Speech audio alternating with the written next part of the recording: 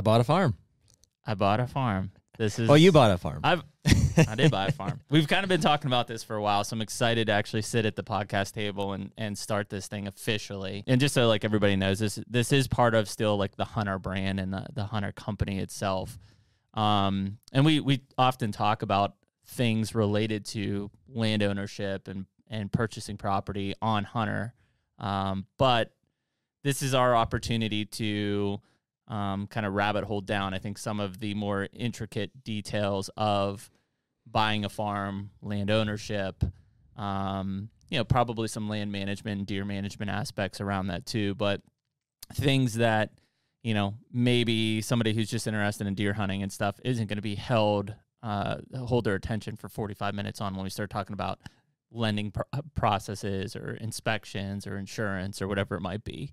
So this I Bought a Farm podcast is really going to be dedicated to, taking people through some of our personal journeys and buying land and selling land and looking for land.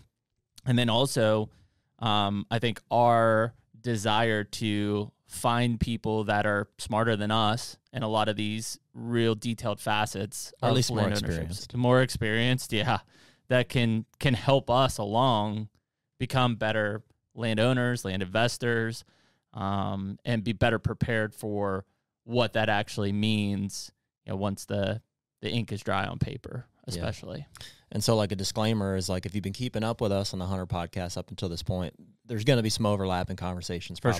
For sure. And maybe you already know where Jeremy and I are coming from, like on the properties that we hunt or potentially that we own or are pursuing. That's going to come up again, obviously. Yep. And but like Jeremy said, I think this is an opportunity for us to really iron out the details of where we're coming from in those backgrounds, what our goals are individually and potentially together. Yep. Whether it be for, a place of residence, a general recreational property, a hunting specific property, an investment property, or a combination of all the above. Yeah, and I think it'll be really important to understand that even though we're doing this podcast together, each of us has different goals that we're looking to either accomplish with properties that we have and or with properties we're hopefully going to have in the near future. And that could be because, I've got a property that I live on right now that has land. You don't. So you may be looking for that permanent residence with land. I'm not. Mm-hmm. And so I think because of that, and also the fact that, we're almost 10 years apart in age, and I've got 2 kids, you don't have kids, there's some really cool compare and contrast here that I think listeners should be able to get into and say, well, I'm more like Jared in that, I don't have kids. I don't have those dependents that I have to worry about. So my wife and I can be creative and do this, or I'm single and I can do this. I've heard that on Instagram several times where they're like, it's just me, man. Like, how do I do it myself? Yeah. And that's cool. But I hope that makes us unique in kind of the discussions that we're going to have, because we're coming at it from 2 different points of view, and then tap into the guest aspect of it. And it's a lot more than that. Yeah. Well, dude, why don't we kind of start there? Like, I think we're kind of an open book in this, is to say like, hey, we're not necessarily the authority by any means to say this is how you need to go about this. Although I think we both hope to get there. Yeah. It ultimately is what we're looking for. We're kind of, like you said, at different stages of land ownership, of land management. And I think we both got to this place kind of at the same time, which has worked out really cool for both of us, but in maybe slightly different ways. Like you said, what are you, 36? 37. 37? Yeah.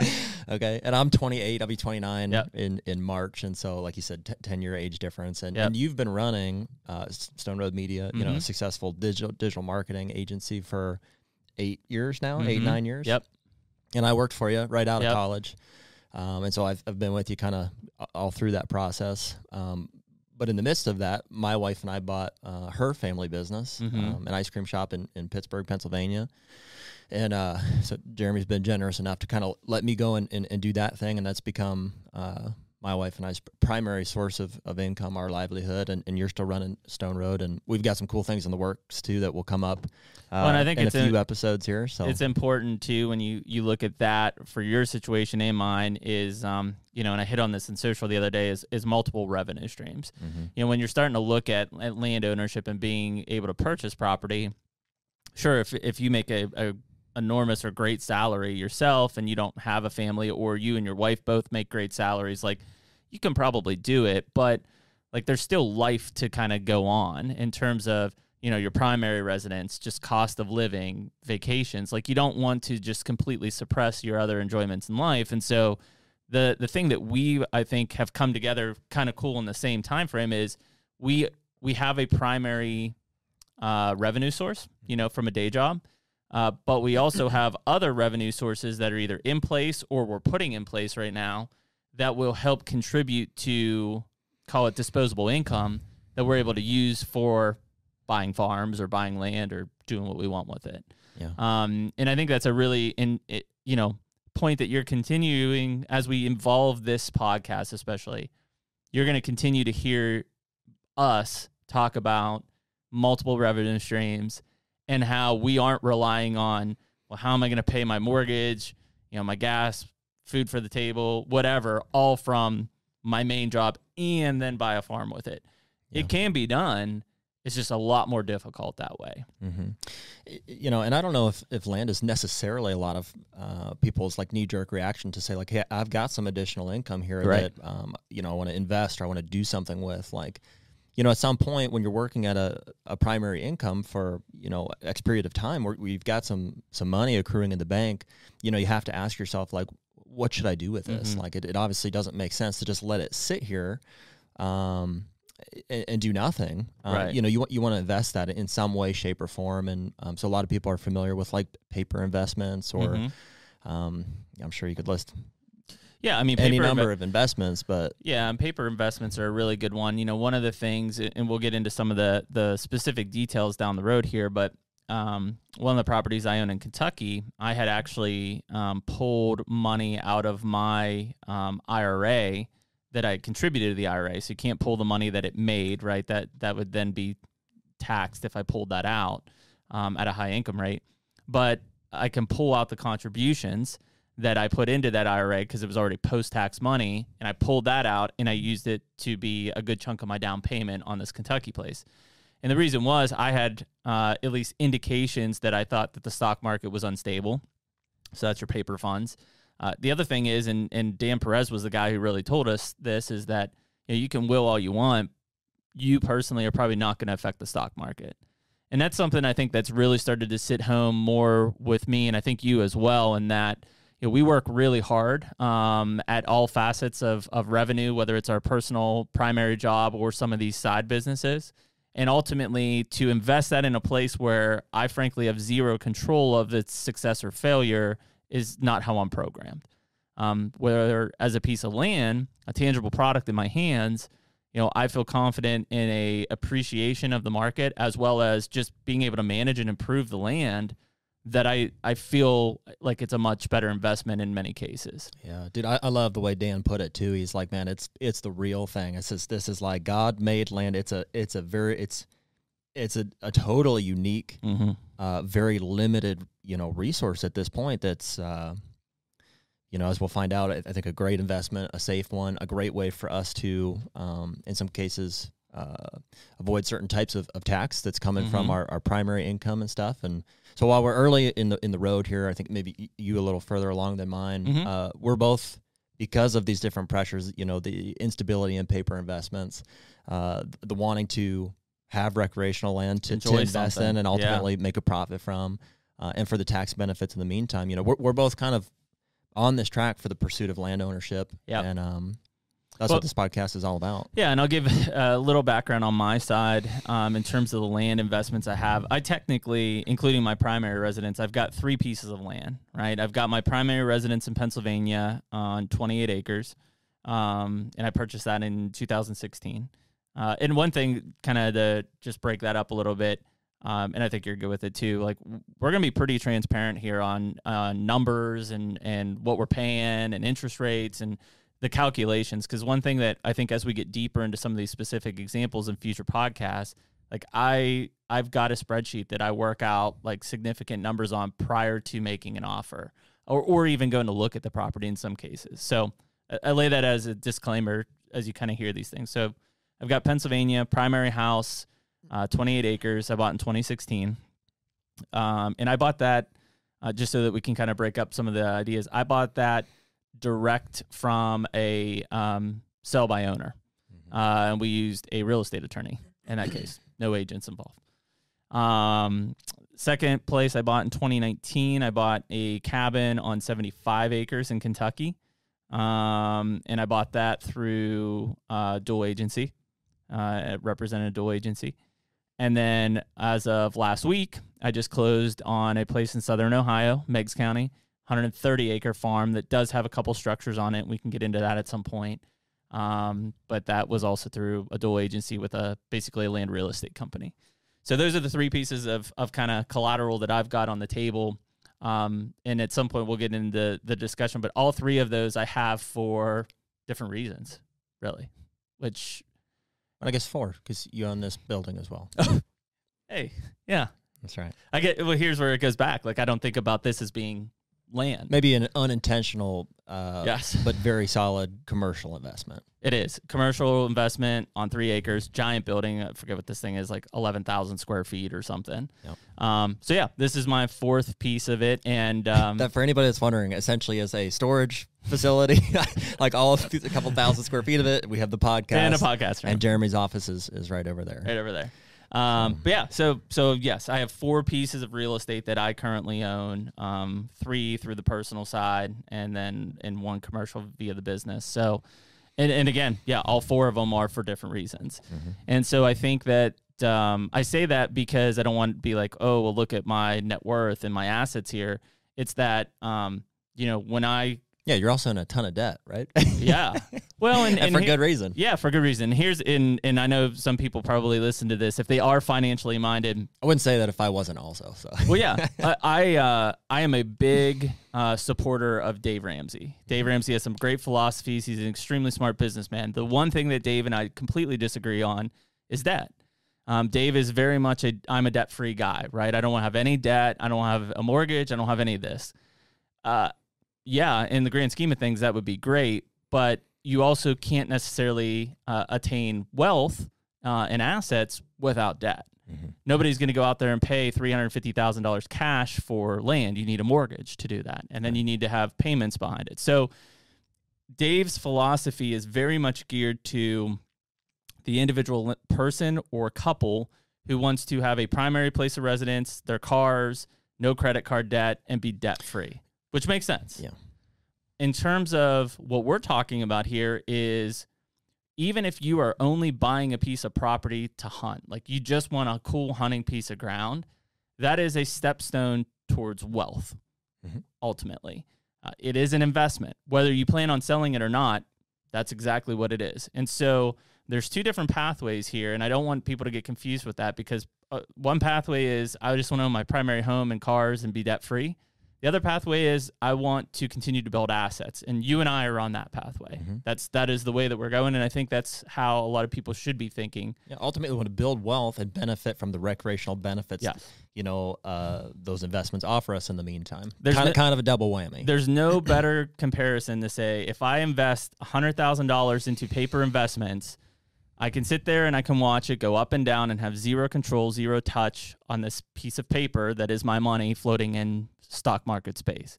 On the other hand, I can invest that $100,000 in a piece of recreational land of which I can manage, I can make better, and I also can enjoy until the time that I'm ready to sell it and it become a liquid asset. Yeah. And that's the mindset that you and I have really come to adopt here probably in the last few years. And I doubt we'll get to it today, but with the right guest, I assume we'll probably break down some of the specific advantages and disadvantages of land investments. Yep.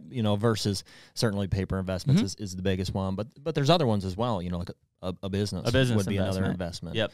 And so you can really start to understand, if you have money to make an investment with, or you're looking to borrow money to make an investment with, the pros and cons of each one of those, and why land ultimately is shaping up to be one that is going to work for us. Yeah, and I think that neither you or I are also saying, like, pull all your money out of the stock market and put it all in land. Definitely not. Diversification in investments is still extremely well, whether you're talking about business, land, and or paper.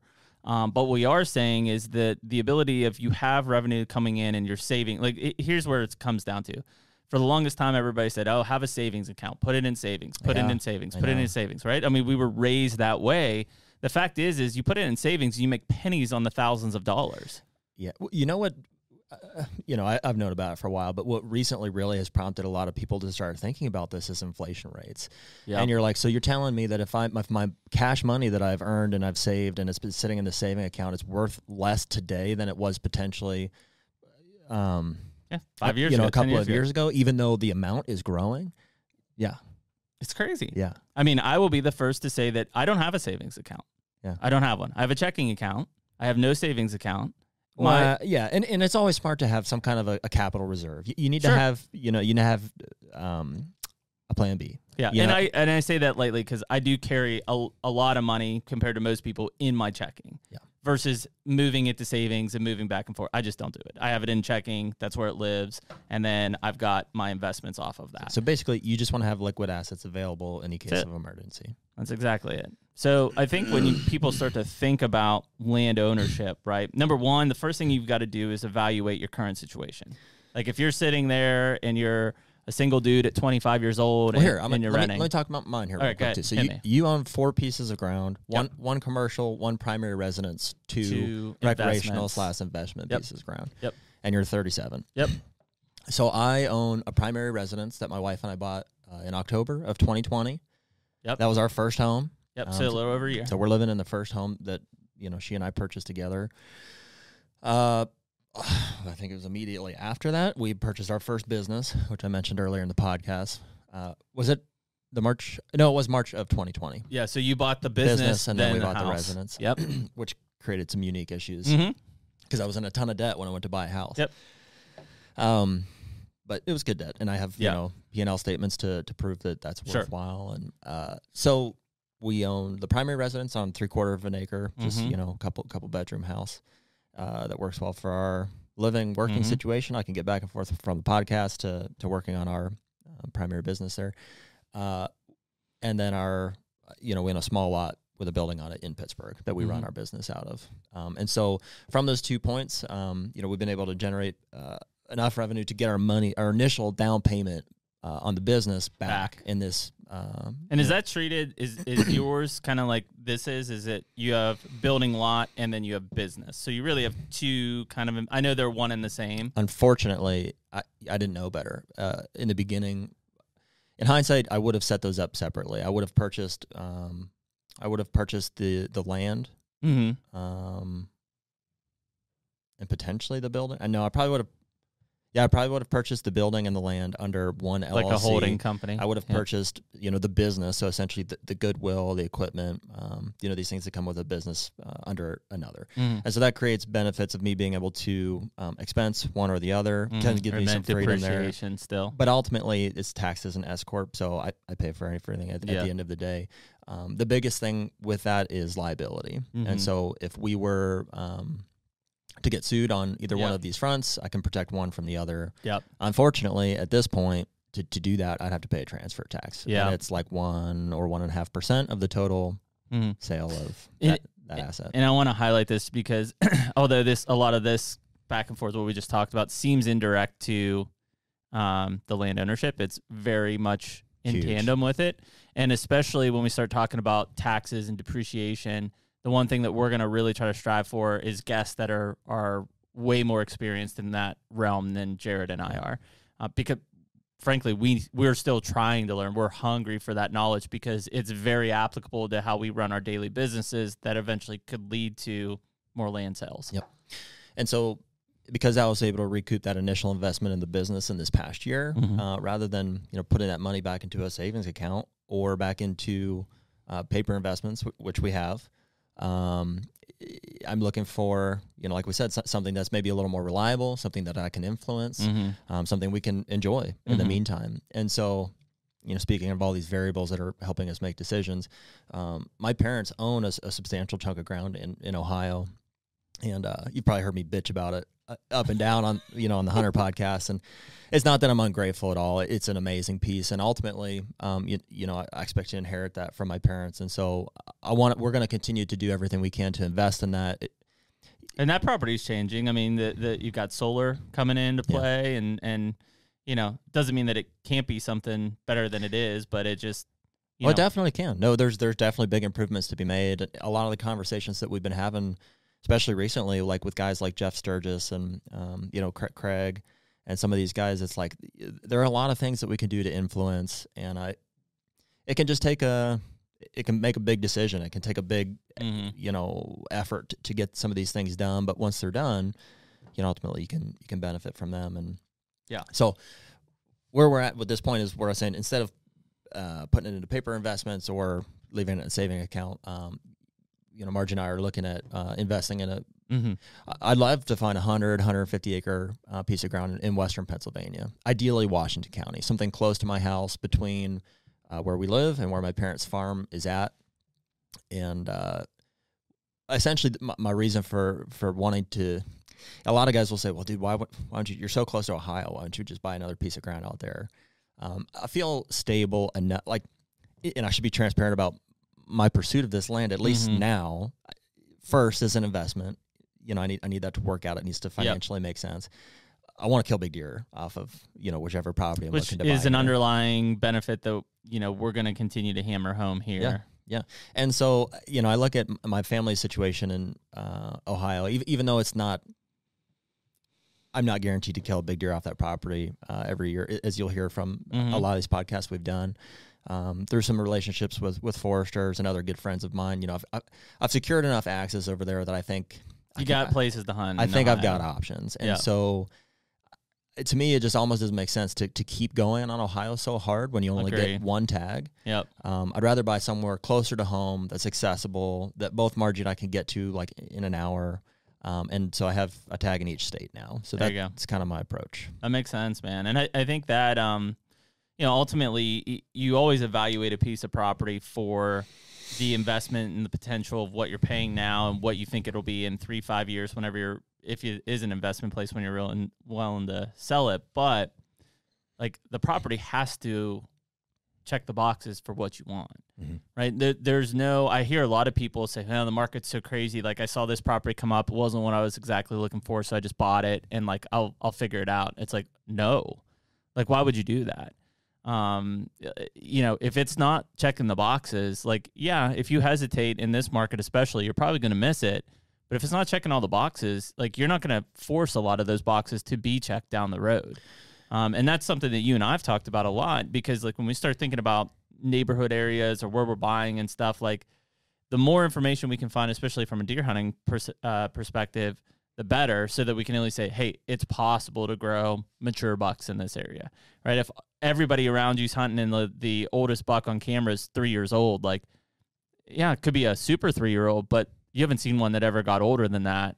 That could change, but maybe it's 10 years or 15 years down the line. Yeah. So I think as you start to look at that, I hear a lot of people kind of, it was the right area. It just wasn't what I was looking for, but like it's hard to pass up. You can pass those up. This market isn't going to continue to be like it is forever. You're going to have ebb and flows just like we've always had. And so I think as you start to really say, okay, I'm ready to buy a property, you need to form your own checklist. And one of those is, what can I afford? But it also should be like, what are you looking for?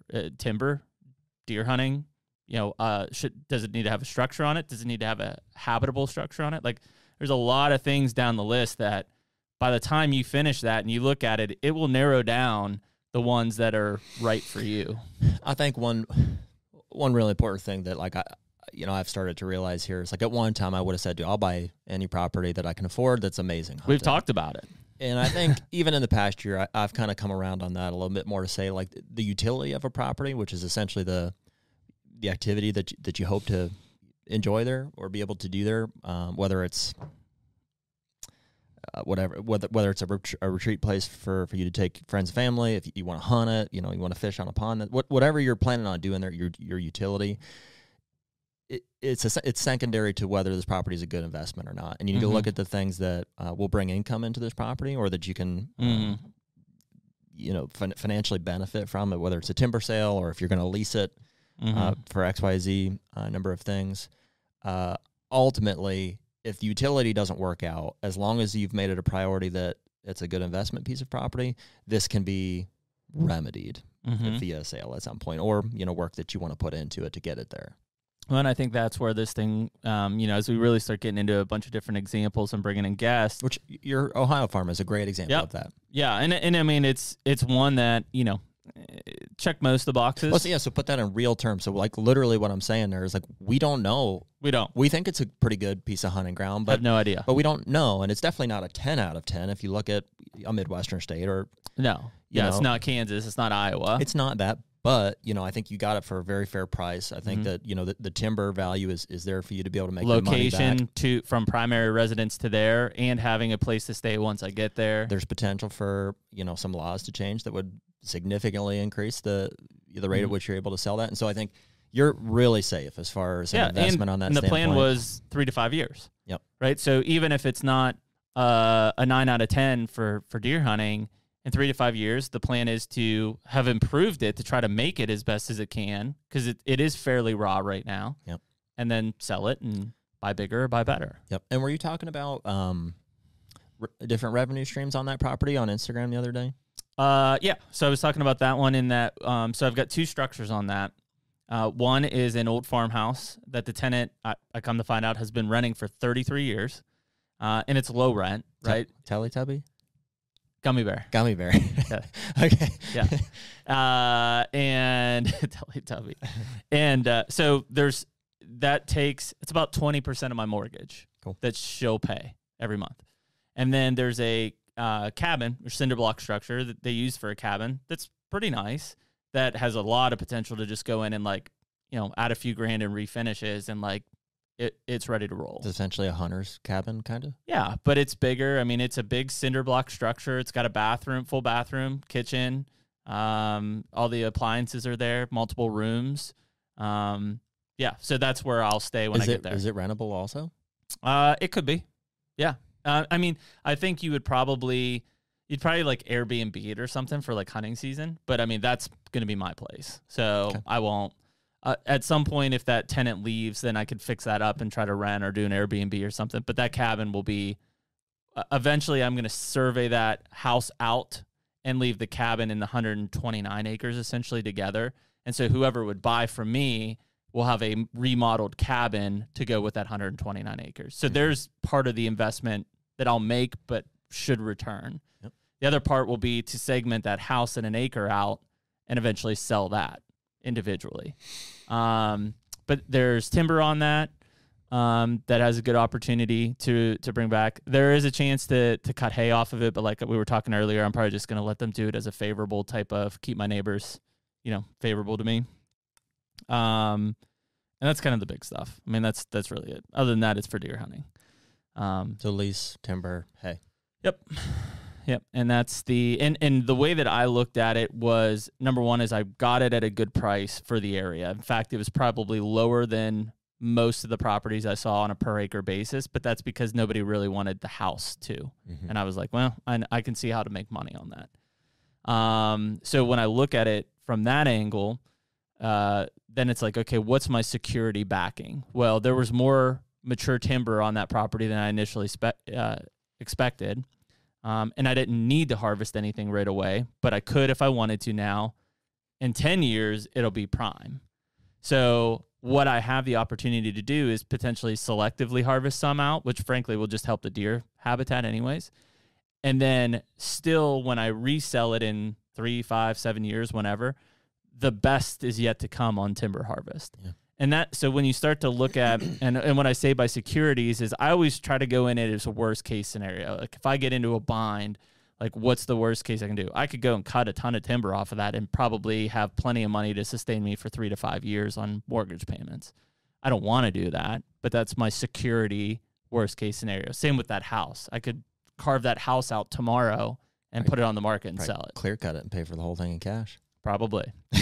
Yeah. And so there's a lot of different things there. I could do a hunting lease on it. We've seen what hunting leases are. Not that I would want to, but I mean, somebody would probably pay $30 an acre to go hunt that place. Well, and with a cabin, it could be $40 an acre. I don't know. Speaking of the things that brought us to this point, let alone the financial advantages, like, these things. Dude, it was a big part of what's really driven us down the pursuit of land ownership has been the leasing, and just the negative experiences. We've been there. We've done it. We've had there. Mm-hmm. Yeah, access is declining.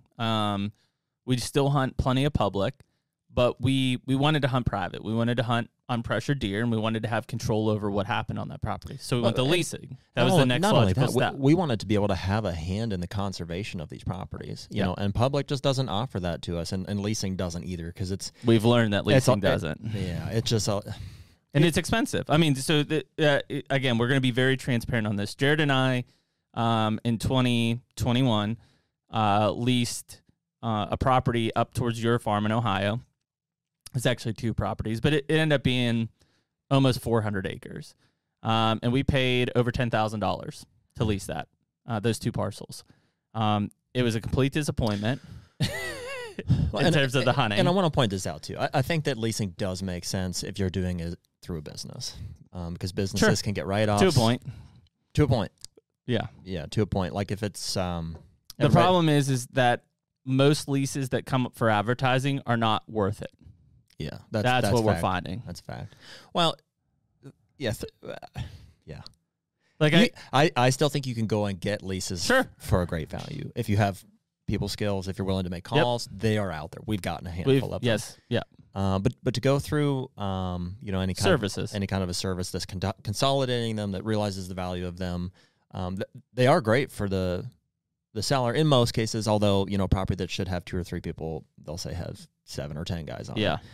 But for the hunter, you're going to have a really tough time feeling like you're getting your money's worth. Well, and that's the conversation that when because I had not planned on buying in Ohio early last year. Like, it was like, oh, cool, let's lease all these places, let's hunt all these places. Let's take that one at $10,000. You know, sure, that's a long way off from a down payment, 20% on a conventional loan, but like ultimately I could lease that same place for 4 or 5 years in a row, spend $50,000, and yes, I get an expense write-off if it's a business, but ultimately I don't have any equity to show for it. And I don't know when it hit me. I think I owned my first place. That's probably your age. So I think I bought my first house in 2012. So yeah, 10 years ago. So I was your age. Bought my first house, right? I used an FHA loan, so I only had to put like 5% down or something like that. Anyways, as the first experience not renting something, and at some point I had a conversation with somebody who was a lot smarter than I was in financing, and I had student loans from college, and I also owned a 2012 F-150, so pretty new F-150. And the person said, well, you know, who are you financing through? At that time it was Ford. And they were like, well, why don't you finance through, I think it was State Farm. I was like, I didn't even know State Farm did auto loans. They're like, oh, yeah, they do, and they do a better rate. So I call up State Farm, and they're like, well, how much do you want to refinance your truck for? I was like, what do you mean? They're like, well, do you want to refinance it for what you owe, or do you want to refinance the value of the truck based on Kelley Blue Book? And I was like, well, I didn't even know you could do that. I was like, why would I? They're like, well, do you have any other debt outstanding? I was like, well, I got student loans. They're like, how much? I don't know. It was like $15,000 at the time. They're like, well, why don't you just refinance your truck for 6 years at this rate, low interest rate? We'll give you a check for the balance based on what's due. You pay off your student loans, and then all you have left is your truck payment. And in 6 years, that's done. Whereas if anybody has student loans, they aren't done in 6 years. Right. And all of a sudden it was like, holy shit. Like, I get it. Yeah. And like from that point forward, I've always looked at, you know, investments as an asset and equity. So yes, there's debt, or yes, there's interest rate, but compared to the alternatives, there's a big value that can start to add up really quick for people. So I think everybody kind of has that aha moment. And like, if you're sitting here listening to this and saying, and there's a time and place for leasing, like we said. 100%. Yeah, if it's a business lease, and if you need that write-off in some cases, that can work out great. Or if I still have leases. Yeah, if you really see benefit in paying for the flexibility to up and leave, like that's what you're paying for. Yeah, I mean, 2 examples is in Kentucky, where I have 75 acres, I lease the 200 acres adjoining my property now. Mm-hmm. I have sole access to hunt it. I don't own it. I want to at some point, but I basically said, hey, can I lease this? And they agreed. And so now I've expanded my 75 to 275, and it's the same deer that I've been hunting. It's just now I can actually go across the line where they actually go. And so there are plenty of situations where leasing is good. It's just that if you're looking at what you're going to get after 4, 5, 6 years of leasing versus maybe you struggle in the places that you hunt, or maybe it's a little harder for the first 4, 5, 6 years, but what you come out, if you save it and you're ready for an investment, is the potential to buy something. And there's nothing like land ownership at all. Like people will say, well, I'd rather hunt public land. We've had this discussion on Hunter. You might enjoy it. You haven't experienced land ownership. I don't even care if you own a, quote, like bad deer hunting piece of land. It's still your property. It's a different feeling. Yeah, it's freedom, dude. That's American dream. The ability to own and invest in a piece of ground that you own is just gives you satisfaction that nothing else I've experienced can. Yeah. And it's not all good. You're going to have trespassers. You're going to have things go wrong. Frustrations, for sure. But ultimately what you do have at that point is you have an asset. And this world functions on assets. The richest people in the world aren't sitting on hundreds of millions of dollars in cash. They're paper rich. They're leveraging lots of assets that they may be in a lot of debt because of. Absolutely. Yeah. And that's the kind of stuff that, our society, going back to the piggy bank of savings, has been kind of brainwashed to think, well, no, I got to save it. I got to save every penny. I have to put it in the savings account. No, you want assets. Assets lead to wealth. It leads to debt as well, but eventually that debt goes away and your assets keep appreciating.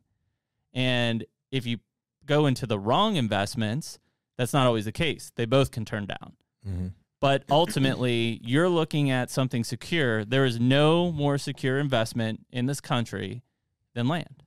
Well, and dude, how cool is it, or how lucky are we that like one of the best, most secure investments that you can make directly aligns with the thing that we love to do, which is to hunt whitetails. I don't know when that you and I both probably had that aha moment around the same time. It was like, wait a minute, we just want to hunt big deer, and like land ownership is the way to do it. And it was like they just came together. I think at that moment we both said, "Are you thinking what I'm thinking? You gonna do karate in the garage?" Oh man, that was great. But yeah, it is. And if you think about how you treat that, I mean, if the last 2 years of this pandemic and stuff hasn't taught us anything but this, it's that life's too short, right? I watched a documentary on this not too long ago. There are hundreds of thousands of Americans who will put hard-earned money away every day of their life into a 401k and never make it to 62 to use it. Now, that doesn't mean that it doesn't get utilized. It definitely helps take care of their family that they leave behind and stuff. But can you imagine saving your entire life and thinking, man, next week when I retire, I'm going to go out, I'm going to enjoy life, and then you die? Yeah. It's crazy. And why we have been brainwashed to think, let's just save until retirement and enjoy the last few years of our life versus why don't I enjoy my entire life? Mm-hmm. That's a scary thought. And I'm not saying to go beyond your means. I'm not saying like if you're sitting here saying, well, yeah, that 500 acres just came up for sale, I'm going to go buy it. If you can't afford it, you can't buy it. But at the same time, if you look at the opportunities that exist in front of you to say, well, if I buy this right now, we can do hunting, we can hike, we can do whatever you want to do on an outdoor enjoyment basis. Why not? Why not enjoy that now? Why wait till you're 62? You may not be able to hike those hills at 62. Yeah. It's a weird feeling.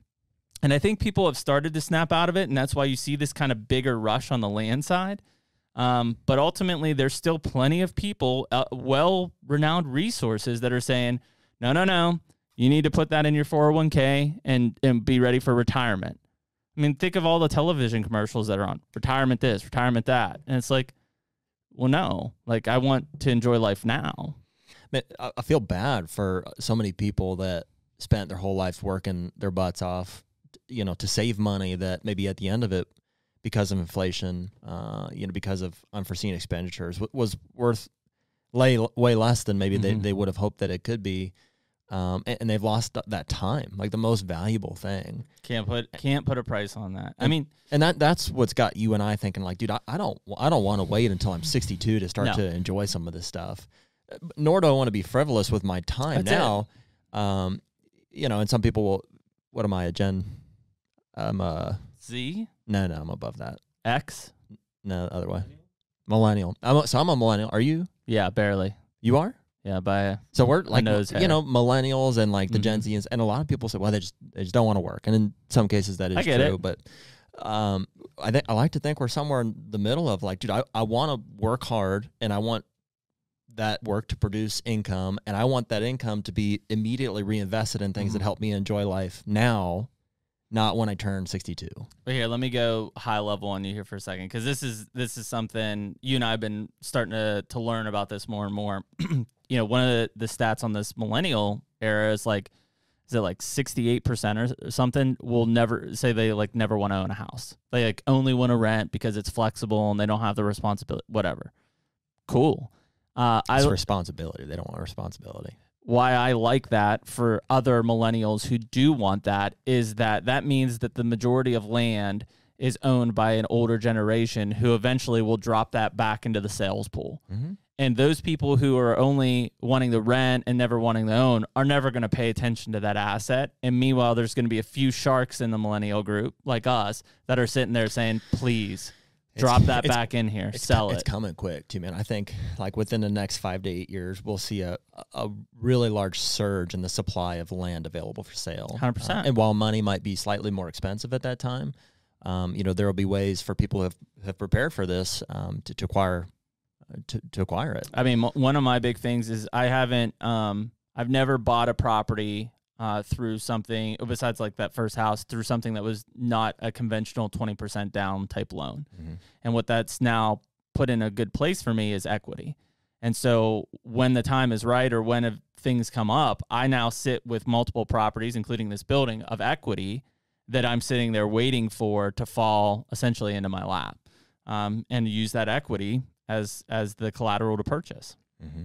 And I think that as a lot of people think about this, because the hardest part for anything that we're talking about right now on land, the hardest part is the down payment.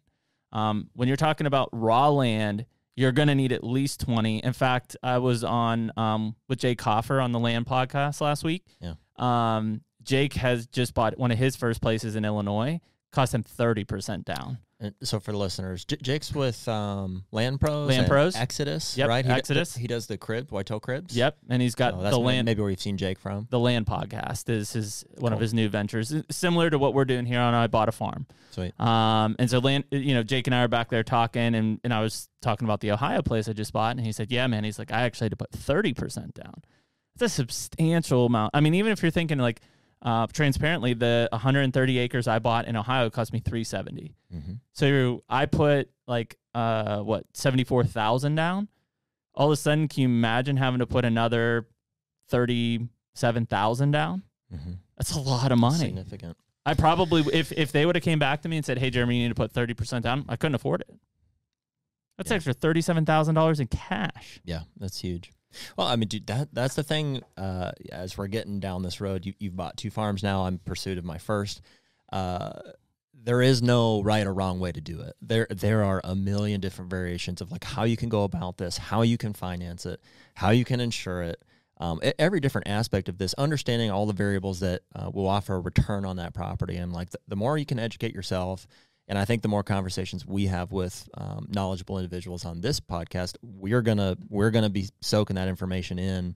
The more effective you can be about purchasing land and making smart, safe investments that we can enjoy, and that's kind of the whole point. Yeah, I think first of all, I'm excited about this because we've kind of teased this thing out for enough weeks here now that you're starting to get people like directly writing in scenarios. Like, here's my scenario. And one of the things that I get worried about when I start reading some of these scenarios, not that I'm an expert in the field, but just from personal experience doing it, is a lot of people are like, well, you know, I can afford this 40, but what if this 80 comes up? And I immediately sense the stretch of their means, which, especially if it's your first property, you don't want to put yourself in a financial stress situation. That's the worst kind of stress that exists. I don't care what people talk about out there. There's no worse stress than financial stress. It's a bad place to be. And so if you extend your means too far, you're going to find yourself in financial stress, and that property is not going to be enjoyable, and you're going to look at it as more of a liability than an asset, and you can't think of it that way. That's a great point. What Bill Winke's model, if anybody's listened to us on the hunter side and has followed Bill Winke in the past, Bill Winke's model was always buy what you can afford in your means and then use that as a stepstone. So Bill has bought 20-acre pieces. He's invested into them. He's made them better, and then he sold them. Now, that profit's not huge because it's only 20 acres, but he's taken that money plus his original down payment, and now he's rolled into bigger or better. Yeah. Well, and correct me if I'm wrong on the timing of all of this, but like Bill didn't sell those as he went along. He built a big farm, and the way he was able to finance that after the first initial pieces was through a business. Yep, and equity. So that's one of the really important things is like, unless you have like a highly profitable farm that has crop leasing, you're leasing it for hunting, has incredible timber on it, like the chances are it's not going to be producing revenue profit for you year after year. At some point it will break even. That's the point. But you need some kind of a funding source to be able to continue affording the monthly payments. Yeah. So here's a great point. And it's because all of my property that I own is in piss poor farmland, right? So like I have some tillable on this new place. It's worth like $20 an acre. Like why would I lease that out for $20 an acre per year? That's insane. Anyways, the thing that I look at is when you're thinking about profitability on a property, right? And this is where most people get stuck in. I've got my new Ohio farm payment is, let's call it $1,900 a month, something like that. People immediately say, well, man, how would you ever make $1,900 a month on that property to be profitable, right? That's not profitability. The profitability is that $1,900 includes my premium and my interest. As long as I can cover my interest per month. Taxes and insurance. Taxes are, I bought it as a business, so I don't have that in there. Okay. I pay those separately out of a different pot. But yes, in theory, those would all be in there too. Pity. Yeah. But ultimately, you've got all these things in. Your principal, right? Your principal is asset. You're paying that on a monthly basis as part of your mortgage, but that's not something that you need to leverage against, will I be profitable or not? Because that piece is building accrued equity into the property. Your interest rate is what you're trying to cover. So if I have, of that $1,900, let's just say $350 in interest, my goal is to make $350. And if I can make $350, I essentially break even. Yes, interest and insurance and taxes could be part of that. But so for instance, just real world scenario, and I'm throwing hypothetical numbers. If I have $350 in interest, my tenant pays me $400. I'm profitable. That property is profitable as it sits. So when people look at that, because I was guilty of it out of the gate. I'm looking at a property, even when we're talking to a Dan Perez, who is like, this guy knows how to do this stuff. I'm thinking, Dan, how in the hell am I going to ever make $2,000 per month on a piece of property? Like I must be in like the richest farmland possible, but you're not. You're not trying to cover your mortgage. The one thing I think Dan forgot to mention, or was modest enough not to mention, is that he owns Whitetail Properties, and so he has a revenue source in which he's able to continue making these monthly payments. That's the point I'm trying to get across. Yeah, and so that's why like you still need to have a revenue source to pay that mortgage, right? Well, not to mention on the interest is, so if we're talking about multiple revenue streams, the interest on those loan payments is able to be written off, deducted tax from deduction, and the other revenue that you're bringing in. And what also I found is more Hence critical. one of the biggest tax benefits of land ownership. The other one, and I found is very much critical, and two examples here is this Ohio place where I have a house worth 60 and a cabin worth 20, and then my Kentucky place where my cabin's probably worth 215, 220. Depreciation. Yeah. And a lot of people walk into that and they say, well, I just bought this great piece of land and it's amazing. And it's like, cool. Like, how are you going to make it? Well, I bought it as a business, so I'll depreciate this. I'm like, no, you won't. If there's no structure on it, you're not depreciating that land. You'll write off your interest, and you'll write off taxes usually. Or if it comes with equipment. If there's equipment that's in the sale, but that personal, real property. But if there's no structure on that, there is no depreciation. So like when I look at this place, like the house is small and it's old and somebody's using it and paying, which potentially makes me profitable. But ultimately, I still get depreciation on that house, which helps me at tax time. So all of these things are what I think you and I hope we're going to really dive in deep on with the I Bought a Farm podcast. and have the people who will educate us and hopefully educate the listener on this is the right way to do it, this is the wrong way. Here's multiple ways to do it depending on your situation. And we're trying to learn ourselves because this is our passion. This is what we want to do. It's not at all like a conductive or instructional way that we're going to approach it.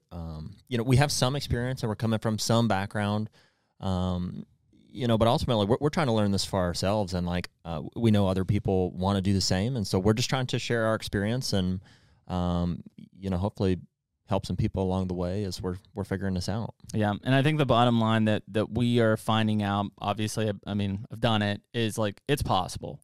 If you get creative or you want it enough, it's possible. You're going to have to work for it. But eventually when you get this ball rolling, and I've finally got mine moving now, I can see the possibility of it wouldn't be opportunistic to buy one next week because I just closed on one, but I could see the ways that I could pull equity to make it happen. Mm-hmm. And once that ball's rolling, it's an exciting thing. And I think that's where Dan and Bill Winke and these guys have gotten to on that point. Juries are the same way. Yeah, Winke gave us some great advice. He's like, if you're not in the game, if you're not at least buying your first piece of property, you're just sitting on the sidelines and you're forgetting how to play.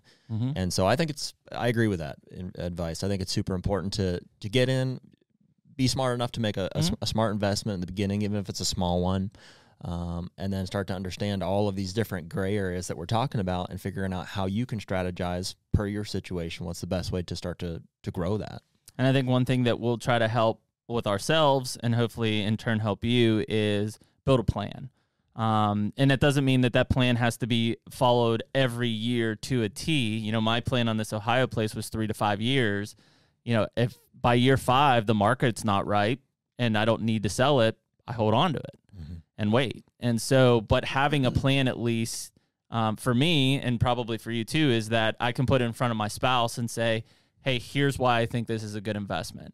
And most of the time Emily will say, well, yeah, I trust you, but I want her to at least understand, this is why I think it's a good investment.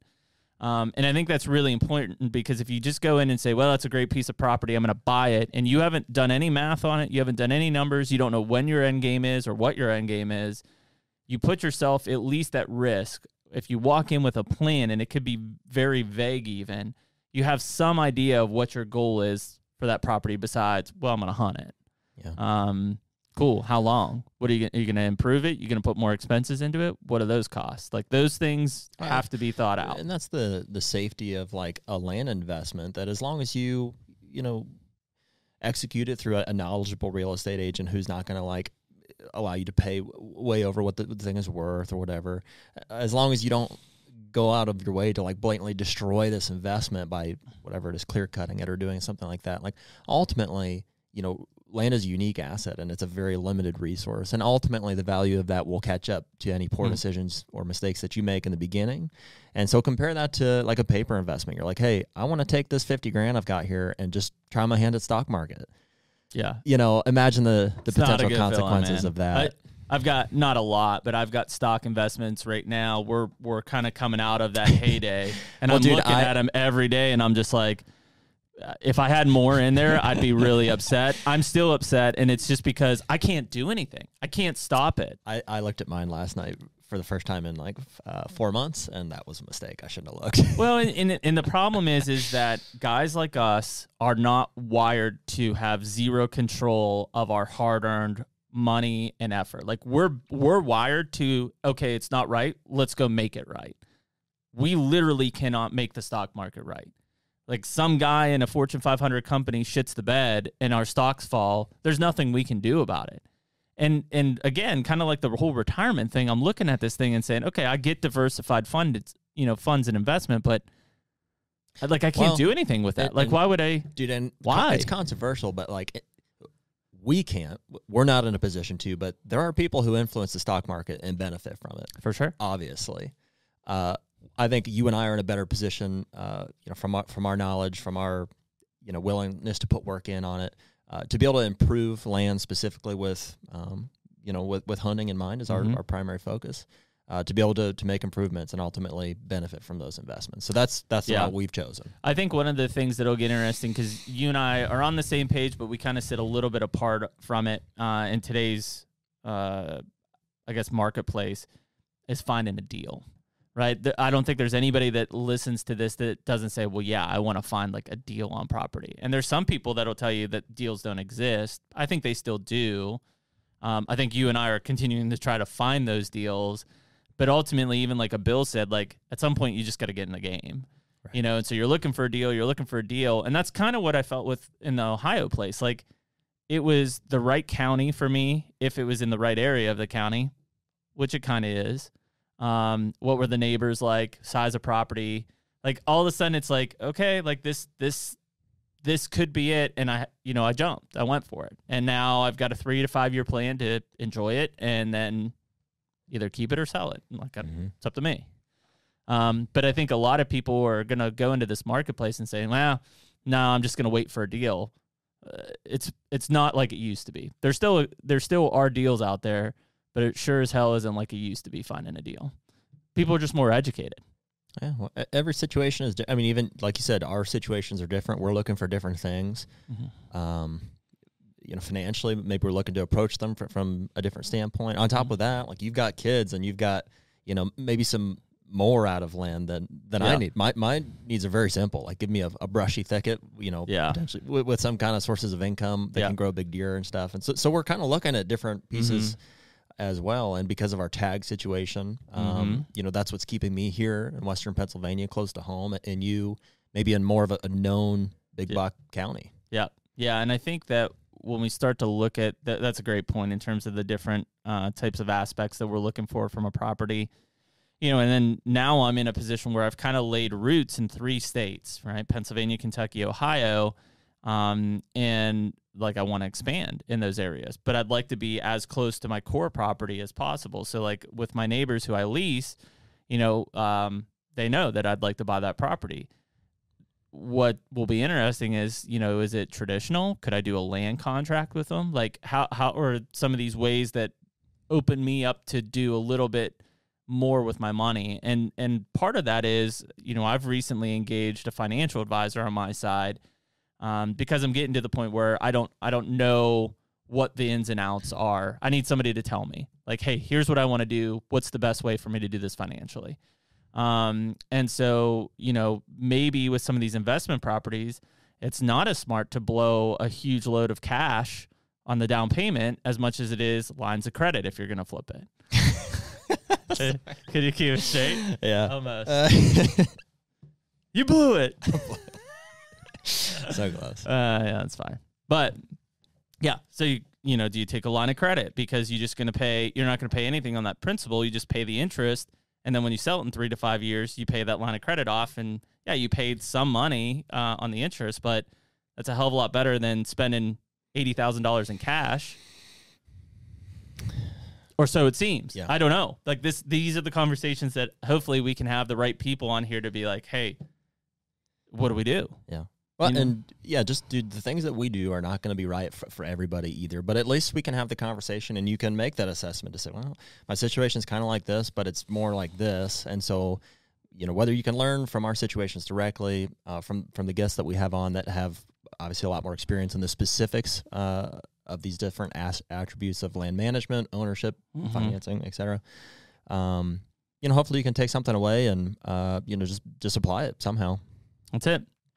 So that was kind of the gist of EP 1 here, is we just wanted to kind of give a little bit more in-depth description of what this podcast is going to be. And I'm sure if you guys have followed along with the hunter side, you've kind of heard us talking about it. I'm sure you know what to expect. But, I think on the next episode, we start to really dive into case-specific type situations, things that, whether it's my Ohio place or things that you're looking at right now, but then also probably starting to get into some of the education part from the right experts. I would assume probably the biggest question comes up around lending. And so that's probably one of the first guests that will get put into play here. The one, and maybe we're not quite at the point to be able to, because some of these properties that you've purchased are recent, and obviously I'm looking. But the one I don't want to forget about is management. I know we talk about it a lot in the Hunter podcast, but that is literally the thing that when we talk about investing in a piece of ground,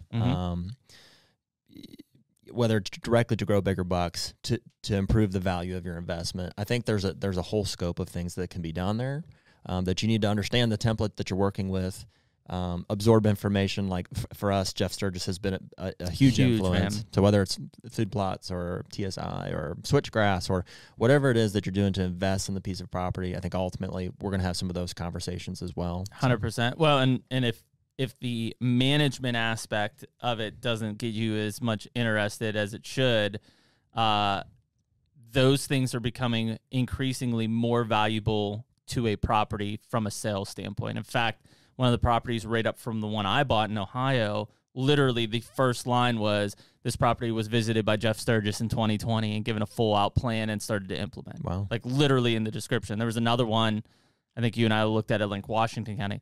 Don Higgins has been on this property, da-da-da-da-da. And it's like, and cool for us that we have those resources to be like, hey, what do you think? But it's because there is a lot of value put into those guys architecturally laying out these properties.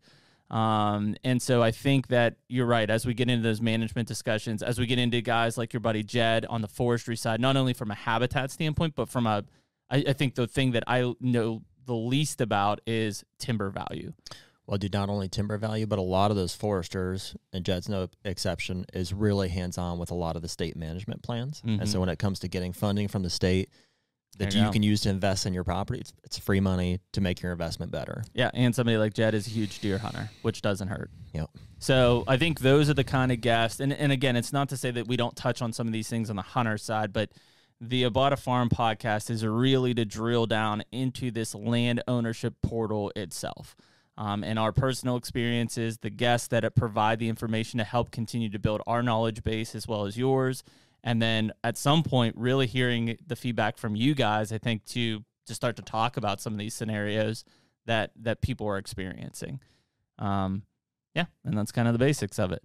It's going to be fun, man. It'd be a cool journey. Things can change so quickly. Yeah. The right property can come up. Certain things can happen. But we certainly have a journey ahead of us with this podcast, and it'll be in tandem with the Hunter podcast. Obviously, I think we plan on doing these like every 2 weeks. Yep, is our plan, and we do Hunter podcast every week. Yep. And so hopefully you guys will enjoy a consistent flow of content, and we certainly have no shortage of topics to talk about. This is what we love, and cool that we get to spend our time doing it. Yeah, coincidentally, I bought a farm last week. Yes, you did. So, we appreciate everyone listening to episode 1 of I Bought a Farm. Jared and I are really excited to take you on this journey over the, 100 foreseeable future. Yeah, I don't know how many of these will be. It seems like a never-ending rabbit hole of things to learn and things to do better on. So, tune in every couple weeks to these new I Bought a Farm podcast on YouTube, Spotify, Apple Podcasts, wherever you listen to the Hunter podcast at. And we will see you on the next one. If you enjoyed listening to this episode of the I Bought a Farm podcast, make sure you check it out every other Thursday night on Apple Podcasts, Spotify, Google Podcasts, YouTube, and any other place that you might find your favorite podcast.